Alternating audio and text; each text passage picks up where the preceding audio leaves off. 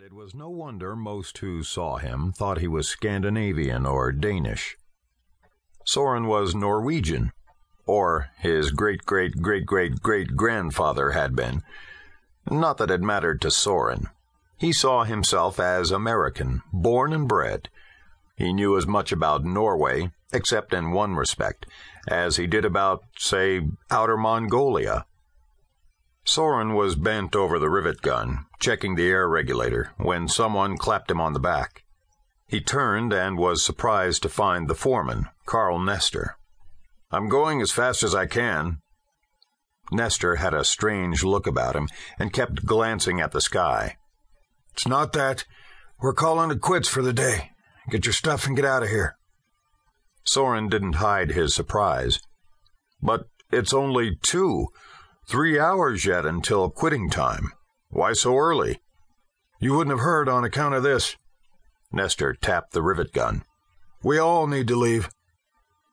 Soren noticed that nearly every other member of the crew was gone, and the few still left were making for the elevator. What in Odin's name is going on? "Hurry," Nestor urged. "You have a long ride to reach your family before it hits the fan." "Before what does?" Carl Nestor didn't answer. Instead, he did a strange thing. He held out his hand, and when Soren shook it, Nestor said, "In case this is the real deal, it's been a pleasure knowing you, you big lug. You're one of the good guys." "What are you talking about?" Bewildered, Soren watched the foreman join those leaving. He set the rivet gun down, took off his work gloves, and pushed his hard hat back on his tousled mane of blonde hair. Only then did he hear the sirens. His bewilderment growing, he moved to the edge of the girder and stared down at the city where he'd grown up. To the northeast, the Benjamin Franklin Bridge gleamed in the sunlight. If not for the smog, he'd be able to see clear to Camden. Something was wrong. Soren had never seen so many people on the sidewalks. The streets were bumper to bumper. Horns blared in constant cacophony, punctuated by the shrill scream of scores of sirens. Has everyone gone mad? Soren wondered aloud. He thought of his wife and children, the 3 people he loved most in the world, and alarm spiked through him. Soren picked up his tool belt on his way to the elevator. He strapped the belt around his waist as he waited. No one else was around. He was the last to go down.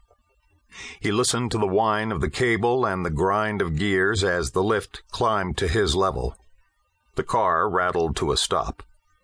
Anxiously, he exited, muscles tensed. He was mildly shocked when he reached the parking lot to find that his half-ton pickup was the only vehicle left. He was reaching into his front pocket for his keys when his phone chirped. Soren answered it. "Mr. Anderson, this is Becca Levy. This isn't a test or a drill. I repeat, this isn't a test or a drill." "Oh, Father, no," Soren said. So he had been right. His worst fear was about to be made real. "What is your password, sir?" "Sif." "I am instructed to tell you that the Endworld protocol is active." "How much time do I have?" 100 hours, remember? Can you make it to the compound in that amount of time, Mr. Anderson?" "I'll get my family there, or die trying." "I wish you luck, Mr. Anderson. You have farther to travel than most. If at any time we can be of assistance, contact the communications center. We'll have people manning the phones 24/7. "Thank you."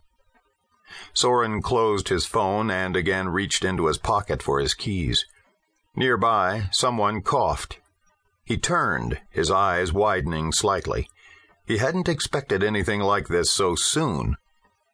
There were 5 of them, gangstas sporting their colors, cold arrogance stamped on their young faces. The tallest bobbed his chin at the pickup. "Hey, man, that yours?" "Yes," Soren admitted. "We want it. Hand over the keys and everything will be cool. Give us a hard time and we'll waste you."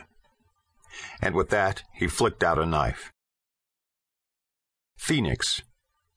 Dr. Diana Trevor was wrapping up her last class of the day at Arizona State University.